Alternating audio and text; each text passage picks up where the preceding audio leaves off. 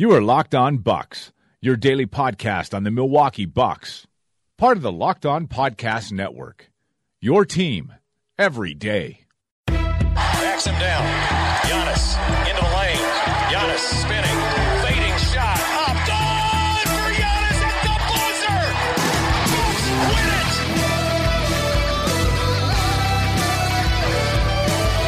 We may be young, but we believe on the future. Bucks win it. We may be young, but we believe on the future. Bucks win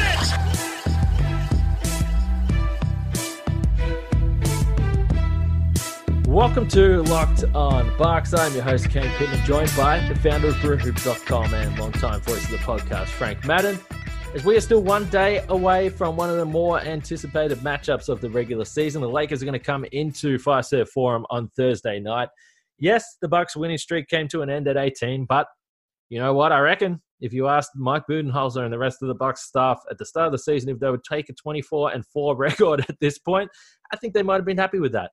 And while we have a little day in between here before we get to that game, we're going to focus in on the work that the executive of the year, John Horst, is doing because it's December 18, which means the guys that were signed last summer can now officially be traded, which means it's officially trade season. And we're going to go through some of the guys that have been rumored to the Bucks. Look at a couple of guys that potentially would fit with the Bucks. Could they actually trade for them? We don't know. We know the Bucks, certainly contract-wise, aren't as flexible as some of the other teams going around in the league with all the long-term deals they signed in the summer. But we're going to get to that because this is a big talking point right now. But before we do, I want to bring something up with you, Frank, because over the last couple of games, I've noticed something. Marcus Johnson referred to Wesley Matthews as Wesley Matthews the fourth the other day. And it's the first time I've heard that. And then in the game against Dallas, Matthews took a shot. Jim Paschke said as he took the shot, is Wesley Matthews the fourth. Did you hear this during the game? I heard the reference tonight, and I don't like when he said that. I was like, "Oh yeah, I think I'm aware of that." But then I actually don't know if I was previously. I will say this just because I haven't mentioned it previously. When Wes Matthews is making shots, I think the best nickname, and I'm stealing this from friend of the pod, Pratik Patel. Pratik had some reference to Wes Matthews as Wesley Snipes when he's making shots. And so whether he's a junior, the fourth, the eighth, who cares? He's Wesley Snipes when he actually makes shots. Unfortunately on Monday, maybe not so much Wesley Snipes. Yeah. I don't know. I have not seen the Ancestry.com on Wes Matthews' family history. I do recall his dad was a Wes Matthews, but I was just looking at his Wikipedia page. Supposedly Wesley Matthews Sr. is his dad, and he's Wesley Matthews Jr. But I don't know. Maybe that just seemed not cool enough, so they're going by the fourth. I don't know, or maybe it's some. Yeah, I don't know. Yeah, I mean, when Paschke pulled it out tonight, I'm like, okay, is he going to get that on his jersey? Or like, how far are we taking this? Has there been some kind of change where this is what we're going to call him now? But interesting you brought up Pratik calling Matthews Wesley Snipes when he hits a three, because while we're on nicknames, I got one other thing I want to get to before we get to the possible trades. I tweeted tonight, we need a nickname for the Dante Giannis connection. And I asked some people for some ideas because these two, particularly in transition, Dante just seems to make generally smart decisions with the ball passing to Giannis. First of all, he gets the ball to him quickly, but then they just seem to have a nice connection building. I got a bunch of suggestions here. So I got Dante DeCumbo, Dante's Gianferno, Freaky Delaware, Dante DeCumbo again, Divin Freako, I don't mind that. Freaky Ragu, that's nice. Denzel, Greek pasta, Greek dressing, Yante, Donyani, Adonis, and Yante Divin. So we got some nice suggestions. There's way too many syllables in a lot of those, probably. Freaky Ragu, I like. Freaky, yeah. I don't like Big Ragu as a nickname, but Yeah. for some reason, in something as absurd as combining Dante and Giannis into one nickname, yeah, I don't know. Freaky Ragu. I don't know. I don't know what it would be, but I'm less offended just because by definition it's going to be kind of a joke nickname anyway. So so if people want to continue to knock themselves out with that, I do think it was the DJ Wilson Dante bromance I think is easier just because DJ Vincenzo. Yeah. There's kind of different things you can do just because there are similarities in some of the names. But yeah, and I was also I was talking to Steve Von Horn. Steve was, and I don't agree with this. I know what he's getting at. He was sort of saying if Dante had sort of like some like early Cavs Dellavedova energy because he's kind of like scrappy role player guard type guy. And obviously like athletically he's much more athletic than Delly is, but kind of like, energy little. There's definitely something to both of those guys at that point. And I might have done it too. Like there might have been some, Della Vincenzo, if they had ever played together last year, and obviously, that got cut short when Delly was traded, thankfully, a month into the season. But I'm all for this type of brainstorming. Snellavadova, the Tony Snell, Matthew Dellavedova starting backcourt. Kind of crazy that was a starting backcourt at one point.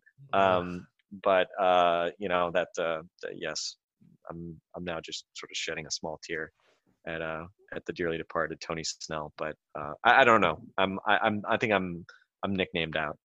All right. Okay. So, I would say the clubhouse leaders right now, Freaky Ragu and Freaky Delaware, I also like. They're both, they're both absolutely ridiculous. Oh, Delaware Dova. Delaware Dova. Wasn't it? Did you come up with that or did you just say that? I did. Yeah. No, I think I'm claiming that. Also, I don't know. See, you were previously on the Eurostep podcast with Ty. Yeah. I don't know. This is kind of a stupid thing, but I'm still going to claim to be the first person to use the term Eurostep, GYRO, to describe a Giannis move. Because I used that, I think, in his either first or second preseason game in Milwaukee back in 2013. So I'm claiming Eurostep. I'm not claiming any royalties or anything off of T-shirt sales. I think, by the way, the logo is very cool. That Ty and now Rohan have for the podcast. So I have obviously nothing to do with that. But I'm going to claim Eurostep as being the first person to use it. You can check it on Twitter. It's out there. October 2013. It's out there. And if somebody has it sooner, show me the receipts. All right. Well, I'm no longer on that pod, so if you want to press ahead with legal action, then feel free. I'm happy to do that. I like Ty, but I'm also happy to take him down. So we can we can do that if you want. But all right. I got really sidetracked here because the Bucks haven't lost for a long time, and there was just a couple of funny things that let's lighten the mood a little bit here before the Bucks get back on their next winning streak. Today's podcast is brought to you by Casper. Casper is the original mattress that combines multiple supportive memory foams for a quality sleep surface with the right amounts of both sink and bounce. Get $100 towards select mattresses by visiting casper.com/LockedNFL and using LockedNBA at the checkout. Terms and conditions apply. If you can't visit Casper right now, you can find this and all other offers from Locked On sponsors at LockedOnPodcast.com/offers. The interesting thing is we are past the December 15th deadline, which is when the guys that are signed over the summer can be traded. So, while we've seen trades earlier, I believe that Delly trade was before that deadline last year. So, it's not impossible to make those trades. And then obviously Bledsoe as well was an early season one. But this is typically when things really tip off. And I didn't watch this, and I don't know whether you did, Frank, the Zach Lowe, Woj trade special or whatever, but you always find out what people are talking about in there. In particular with the Bucks, a couple of guys that they mentioned, which isn't really going to surprise anyone. Robert Covington and also JJ Redick. Now, I'm interested. Before we even get into any names, I mean, we've spoken a lot about potentially trades the Bucks can make, and it always inevitably includes Ersan Ilyasova, just simply because that $7 million or thereabouts that he has is one of the only sizable contracts that the Bucks have that they can potentially move. I think they also have some other interesting guys. I would like to withdraw DiVincenzo from the interesting guys that may have value that you want to move, because he's proving to be an impact player right now, which is what we've spoke about with those three guys that you might be concerned about that. But Sterling Brown and DJ Wilson are two other guys, and I know people will be upset that you even think about mentioning DJ Wilson, and potentially if you move in Ersan anyway, you can't do that. But that with the pick that they got from the Brogdon stuff, I mean, has anything changed in your mind at this point in terms of guys that you would be willing to include or avenues that you might look down? I mean, I think fundamentally you look at this team, and again, I don't think you can, obviously you start by looking at the team in isolation and where you think the strengths and weak spots are. But I don't think you can look past matchups and potential, matchups with other contending teams out there. And so I think, Wes Matthews has, I'd say, risen to the occasion when the Bucks have had some, marquee matchups. I mean, opening night against the Rockets, defense he played on Harden, and I don't know if it was as good against Westbrook or how much he played against Westbrook, but I thought he had some good moments there. And obviously against Kawhi, I thought he did a nice job against that in that Clippers blowout. But that said, do I want to go into a NBA Finals, potential matchup with the Clippers, relying on Wes Matthews to be my, other wing defender along with Chris Middleton? Not my first choice, Yeah. And obviously offensively as well, Wes is a guy who obviously can hit threes, he can get hot. And, I think we've seen generally he's been a pretty solid complementary, fifth guy on the floor when he's out there with the starters. He doesn't mess up that much, but the bar is pretty low. Would it be nice to have a more dynamic guy that you could potentially have with different types of lineups and, that could just do more stuff? Yeah, right. I mean, I think clearly that spot is by far the weakest spot in the starting five. So for me, the focal point would still be, can you upgrade that shooting guard position? And then I think sort of the second part of that is, if you can get a guy who both upgrades the shooting guard spot and gives you sort of Eric Bledsoe playmaking insurance, where if Bledsoe is, getting played off the floor, basically, and again, not because he can't play defense, but because, he's in his own head, can't make shots, et cetera, like we saw in the East Finals last year, then having another guy who can make plays, and obviously this is always the Malcolm Brogdon corollary, somebody who could be that fallback option aside from George Hill. So those are kind of the two, I'd say, motivating factors when I think about trade targets. So I think when you hear, we've talked a lot about Bogdan Bogdanovic, Robert Covington and JJ Redick. I think Zach Lowe was on a podcast. I think he mentioned them. I did not hear it myself, but that's sort of been the origin of some of that basically, not that the Bucks are, nearing a trade, but that, just the belief that the Bucks would poke around potential deals for those guys. I think at least those guys pass sort of a smell test of, JJ offensively, is he a more dynamic shooter? Does he have more shooting gravity than Wes Matthews? Absolutely. Now, again, I think he probably has more defensive limitations because he's smaller, has short arms. I think he's been underrated at times as a defender. Yeah, me too. But I think, again, just the physical limitations kind of are what they are, and he's going to get hunted to an extent if he's playing in a major series. Now, he's never been I don't think he's been unplayable for the Sixers the last couple of years by any stretch. He's continued to be obviously a really key guy for them, and just watching him hit incredible shot after incredible shot against the Bucks. He's the kind of guy that, man, be nice to not have to face that guy. So again, there's a dimension of him kind of bringing something that is interesting.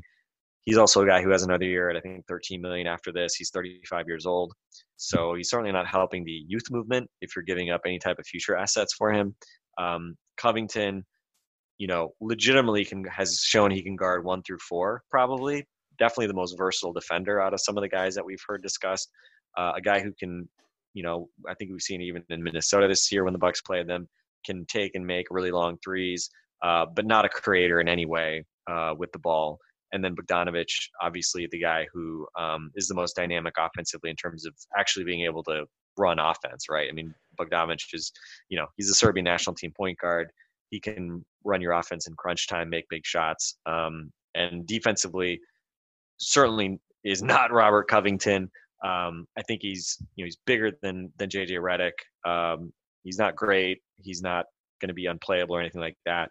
But we've probably talked a lot about him. So I don't know. Those 3 guys kind of have been people that I've thought about the most. There's also been some talk about Drew Holiday and maybe does he become available out of that New Orleans dumpster fire. I just assume he doesn't. He's obviously also paid a ton of money. Yeah, I don't know. I mean, he's also, to me, he's just like a different level player than those other guys as well. Yeah. So, I mean, if he was available, I'd be curious to know what it would take. But again, it's kind of that's a different type of trade. And so, I mean, I'm happy to jump into that one as well because Drew's obviously a super talented guy. But yeah, so that's kind of how I'm sort of thinking about it. I know there's been some talk also about Davis Bertans, who's more that kind of power forward, unconscious shooter type guy, kind of more of a probably a straight Ersan replacement type player, more obviously offensive oriented. But for me, I still just lean towards guards and guys who can either upgrade you offensively or in the case of Covington, a guy that you could throw out on the court with Middleton and feel really good about, your defensive options against guys like, Kawhi, LeBron, Paul George, etc.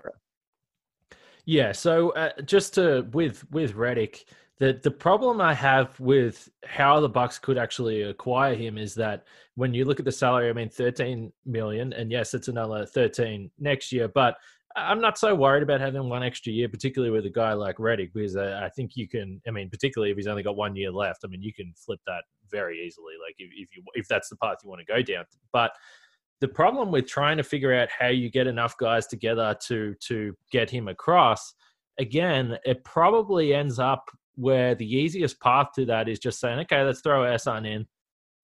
But then what? Like, you've got Redick, but what do you do with a guy like Ersan who's been playing big minutes? They haven't really shown that they want to play DJ Wilson a lot. So if you are trading for Redick, and it's definitely a huge upgrade at the guard position in terms of scoring, because as good as West has been, and he's shown some versatility defensively, as you said, he's not going to get you 30 on any given night like Redick can. I mean, Redick can just go off and get you 30, and he can win you a playoff game. Like that is a true needle moving trade for mine. But if you trade Ersan, then what do you do at the 4 or 5? I mean, I know you have Brook and Robin, and obviously Giannis is going to, you think, is going to play a lot more minutes in a playoff game close to 40. But I just wonder then whether they are okay with the fact that maybe you are playing DJ Wilson in a playoff game in the rotation. Maybe that's a good thing. I don't know. Today's podcast is also brought to you by Breaking Tea. If you're looking for last-minute fun sports gifts for the holidays, go to breakingtea.com/lockedon. Breaking Tea makes sports t-shirts around teams' passionate moments. Great for all fans. Go to breakingtea.com/lockedon, and then feel free to search the site for great shirts and fun sports gifts. Yeah, and as you said, JJ is a terrific shooter. But I don't know. I mean, again, it's I think it's just a question of what are you trying to solve for, Exactly, yeah. and are you trying to solve for offense and shooting in particular? And again, JJ would be a better offensive player than Wes Matthews, no question. But on the margins, given the number of shots that are available, and also just the way JJ is used. I mean, JJ has gravity, and I think the Bucks have sort of seen, obviously, with Korver, a similar guy who you can't just put in a corner, right? Like, that's not how you get the most out of a Korver or Redick. You have to run him off Already screens. proves, man, You have to run actions for him. And obviously some of that's using him as a decoy. But for better or worse, he can't just be the fifth guy who's just sitting over there watching. And again, I mean, if he is doing that, then his guy's going to have to stand really close to him, and it's going to be a 4-on-4 game, which with Giannis in the court, you like your odds. But it's an interesting question. I mean, again, like ultimately with all these guys, the first question I have is, well, what do you have to give up, right? Because I assume you have to give up less for JJ Redick than you have to give up for Robert Covington, who just turned 29 and has, contract I think, as well. 3 years. Yeah, 3 years at what, 10 million or something left. Like he's basically like he looks like he's going to be a really nice deal. Versus Redick, who's obviously older and still playing generally well. Again, and obviously I'm not even talking about Holiday because it just seems like he probably would be the most difficult to acquire, but also part of that is because his contract number is so big, just makes the mechanics of it harder, especially for a team like the Bucks, where you really don't have as much latitude, right? I mean, you'd kind of almost, I mean, off the top of my head, I think you'd probably have to include Bledsoe and Ersan, probably, to make a kind of deal like that work. And obviously, at that point, like I don't know, does New Orleans want Eric Bledsoe? I don't know. That's kind of one of those questions. Yeah, the Pelicans are really interesting because if I'm them right now, really, you don't know whether Zion's going to play. And you're almost at the point where, okay, let's just throw in the towel for this season. Let's get another draft pick. I believe they've got their pick this year, unless they don't, that I'm not aware of. But if they have their pick this year, then you can, as you said, Drew Holiday doesn't necessarily need to be a guy that you play on ball. He can move to the 2-guard spot. Yeah, Brandon Ingram, who looks great, you're probably going to pay. I mean, I don't know why you wouldn't if you're New Orleans at this point. You get Zion in next year. And then I don't know, if you've got a really high pick, maybe you go with someone like LaMelo Ball and then you have your point guard. I mean, the Pelicans are looking really good. So for mine, I don't think that they should trade Drew Holiday, and I don't know why he would be on the block unless it was a great deal. And as you pointed, I'm not sure whether Bledsoe is the guy that's going to entice them as the centerpiece of the deal. The other interesting thing for me, and you sort of touched on it a little bit earlier, is that, and maybe I'm getting too far ahead of myself here when I say this, but I look at the East and I say, okay, the Sixers, they're really big. The Lakers and Clippers, obviously, with Davis and LeBron, and then Kawhi and PG. I'm more worried defensively than I am offensively. And yeah, I get it. At times, you're like, okay, maybe the Bucks do need another ball handler and a guy that can get his own shot off the dribble. Like, I understand that.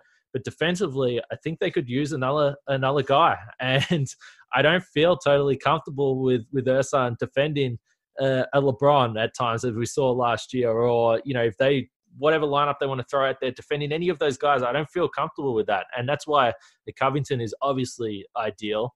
But, Jay Crowder, he's only got a $7 million deal. Maybe he is a guy that interests him. He's a guy that's defended LeBron before. But the complete, this is not something that I expect is going to happen, but we may as well bring him up. The veteran, the guy that's sitting at home, that's not at all has been linked to the Bucks. There's no suggestion that Milwaukee would even look at doing it. He's 35 years old, won a couple of championships with Golden State. There's no way that they would even kick the tires with that, would you say? You're talking about Iggy? I am. Yeah, I mean, it's a weird staring contest they're in right now, because I think, I'm not sure what the odds are of him ultimately getting bought out versus an actual trade happening. If Memphis tries to win a staring contest, then, if it gets to late February, then the obvious question would be, okay, well, he's going to have to agree to some sort of buyout, give some money back, just to get his freedom, right, to be able to sign with a contender. And in that scenario, I've never really felt like Iggy was likely to come to Milwaukee. There's always been just the discussion that he'd go to one of the LA teams. I don't know. I don't think anybody's really talked about Philly as a potential destination. He's kind of a weird fit in Philly, just because he's another guy who isn't really a shooter, even though he can kind of make some threes. But yeah, I think the presumption has been that the Lakers have the inside line on him. And, other than that, as far as a trade goes, I mean, what does Memphis need? I don't know. That's a good question. Like, if it gets to the deadline and, teams are just expecting, Iggy to eventually get a buyout, does anybody offer anything of value? And especially given it's not necessarily easy to make salaries match, versus, I don't know. I mean, if the Bucks came and said, we'll give you Ersan and Sterling Brown or something like that, or Ersan, Sterling Brown and a distant second round pick or something like that. I don't know. You might even have to throw in like Bender or something like that and say, okay, like take these guys. You're the Grizzlies. Yeah, you're going to get off Ersan's money next year. You get a couple of young guys that you can play. See what you think of them, and maybe a second, maybe that entire. I mean, at some point, if you're the Grizzlies, like take what you can get. Like get a young player. See what you can do with that. And I don't think the Bucks. This is as far fetched as I can believe. I don't think they're going to get Iggy, but. It's interesting to think about. If you're in the NBA Finals, he'd be a pretty handy guy to play on those star bigger players the other teams have got. Yeah, and I mean the other thing, I mean Memphis already got a first round pick out of this, I think, right? I mean, so they already got their king's ransom. So at this point, and I don't blame them, they're just sort of holding out to see if they can get one more shiny piece of silver out of it, which more power to them. So now it's just a question of kind of what are the power dynamics of that relationship. By the way, on JJ Redick, I mean, I'd be remiss if I didn't point out the supreme irony of the Bucks potentially trading for JJ Redick for a second time. And, the idea of the Bucks potentially making a win now trade for JJ Redick when they are, a 60-ish win team with a strong chance of playing in the NBA Finals versus when they actually did it in, I guess it was 2013. I guess was when they did this the last time, when they were a 8th seed or bust team led by Brandon Jennings and Monte Ellis. Just a good reminder of how hilariously far this franchise has come. I mean, look back, right? That was the year that everyone said, why are you guys going for this? You're just hurting your draft pick. And lo and behold, the 15th pick ends up turning into Giannis. And, just bizarre how, the year they should have, the year that they most unnecessarily didn't tank, maybe they end up with Giannis at 15. The year they finally tank, they get Jabari Parker. And, look how those things have worked out. The world works in mysterious ways. So, it would be kind of hilarious just for that full circleness for JJ Redick to end up in Milwaukee. But I do not expect that to happen. But obviously, with everything happening in New Orleans, as we discussed last week, I don't know what New Orleans is kind of building towards right now, because it just doesn't seem like a lot is going right. Yeah, so let's just fast forward to the Eastern Conference Finals. The Bucks do trade for JJ Redick. It's Game 7 against Philadelphia, and Redick has 30 points to help the Bucks get to the NBA Finals over Tobias Harris and the Philadelphia 76ers. And let's just pretend that he was with the Bucks the whole time. That is a hilarious thing. But Tobias Harris also, it's funny. I mean, he gets used in a stupid win now move in that trade to get shipped to the Magic.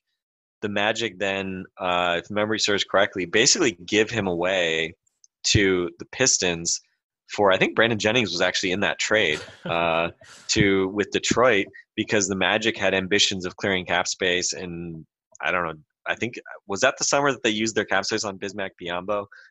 Maybe I'm mixing up the years, but Tobias going from bad trade from the Bucks, giving him away for a rental and JJ, to, hey, he has some hope. He looks like he's got potential, shows some real flashes and productivity with the Magic, gets literally given away to the Pistons, who then use him, in a trade that really changes the fortunes of the Clippers, because they're able to get off Blake Griffin.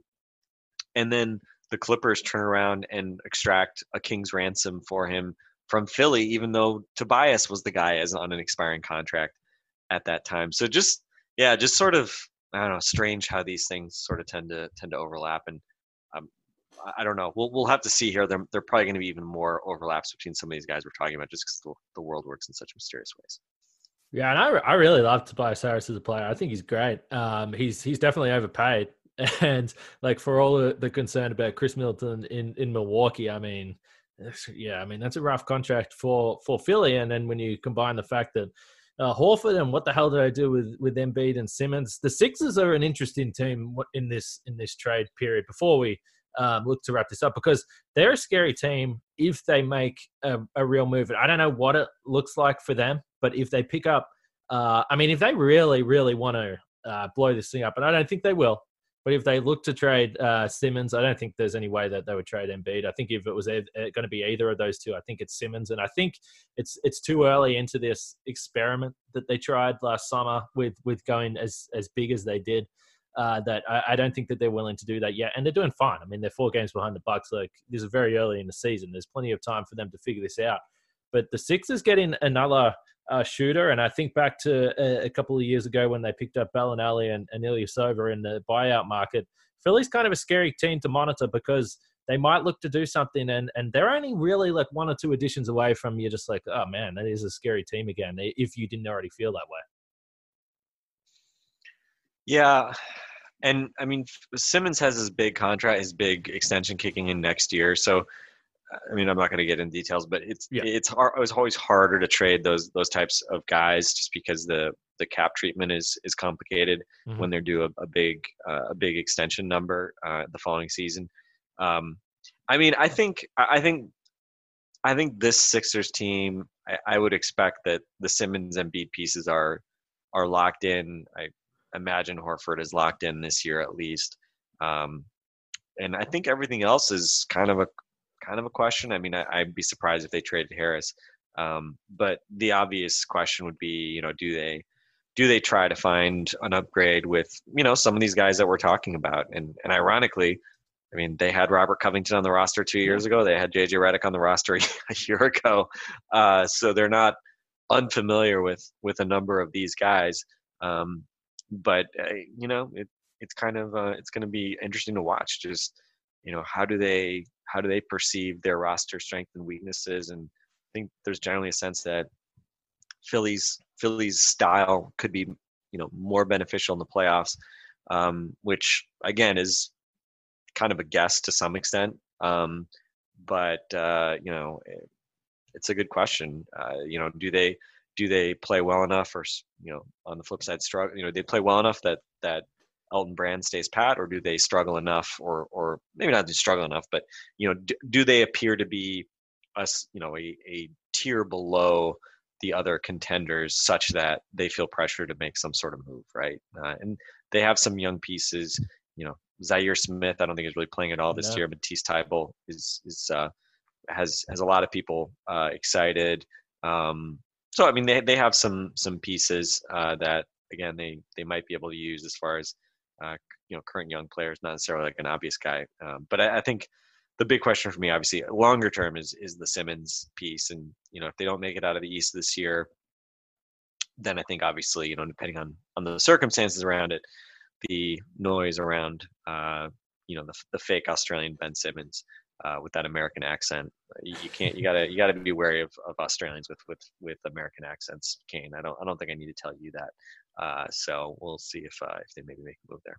No, yeah, I've had some people, and they still tell me, some people here, they reckon that my accent has changed. I don't think it has, and I will dispute that vigorously. But I'm certainly not getting to Ben Simmons levels. That's for damn sure. But all right, let's look to wrap this up now. So the interesting thing is when you look at the pieces and the potential moves the Bucks could make. We spoke about probably the prime candidates right now. There's always other guys that pop up, although there just isn't that many contracts out there in the league right now that look attractive to a trade or movable to a contender. So it's interesting to watch. But last year we saw, and I don't know about you, Frank, I'm still totally fine with that Thon Maker Mirotic trade. That's the type of trade that can get you a championship. And the thing that people should probably take note of that is the fact that Thon was a top 10 pick for the Bucks, and he was a guy that they invested a really high draft pick in. and he was probably a guy, or he was a guy that they could have kept around for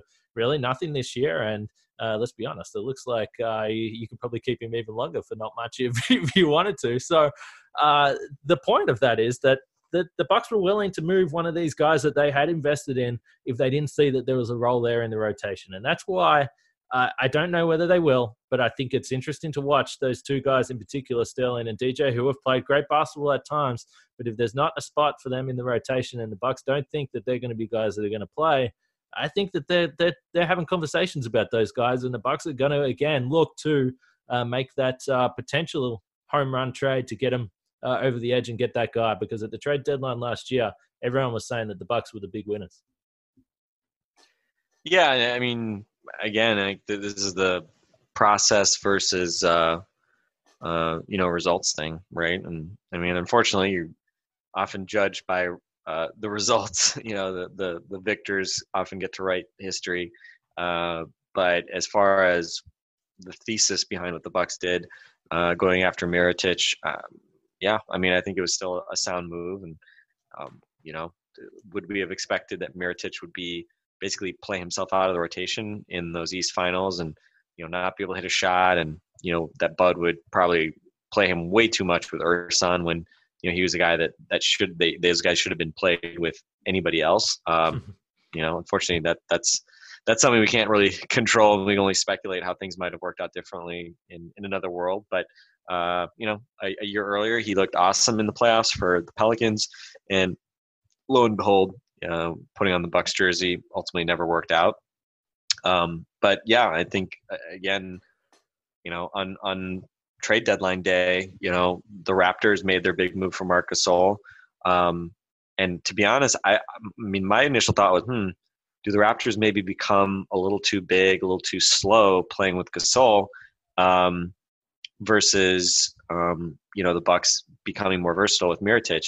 And obviously, it worked out the opposite, right? I think Gasol was obviously really important to the way that the Raptors were able to defend at a high level, not just against the Bucks, but throughout the playoffs, and especially against Joel Embiid. I mean, Gasol's defense against Embiid was, regardless of what happened in the other playoff series and regardless of what's happened otherwise, I mean, the incredible way he's defended Joel Embiid has been worth it just for that, especially given that they didn't give up a whole lot for it. So, it's definitely kind of one of those things. I mean, at the margins, that's what the trade deadline becomes about. Can you go from being a team that has, a 20% chance at winning a title to 25%?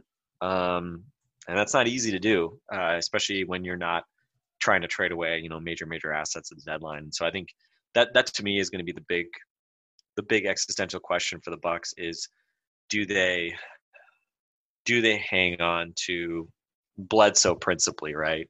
If Bledsoe kind of continues on his current trajectory where he's having a good season, if you didn't know about his playoff issues, you wouldn't look at him as a guy that you'd want to get rid of. But, when push comes to shove, do they look at him and say he's part of the solution, or he's part of a trade to get to a better end state? And again, I don't know what the answer is, and they've got a couple months to figure that out. Yeah, that's really it. And I think it's just something to monitor. It's going to be worth watching because there's a bunch of contending teams out there that feel like a championship is within their grasp this year. You already pointed to the fact that last year's trade deadline swung things, and that there ended up being a move that played a major role in a championship. The Bucks were in those sweepstakes. Unfortunately, it didn't work out for them, but it's something to watch. They've got some guys that could potentially be attractive to other teams. There's a bunch of guys on the market that makes sense if you can put a package together. So I think it's really interesting. And now that we are past that December 15th deadline, it's worth having the conversation. But the Bucks do have another day off still here before we get to, I'm going to say, the most anticipated game of the regular season. Bucks-Lakers at Fiserv Forum. The Bucks are 24-4. We will be back tomorrow with a full preview of that one. But for now, for Frank Madden and myself, Kane Pittman, we'll speak to you guys tomorrow.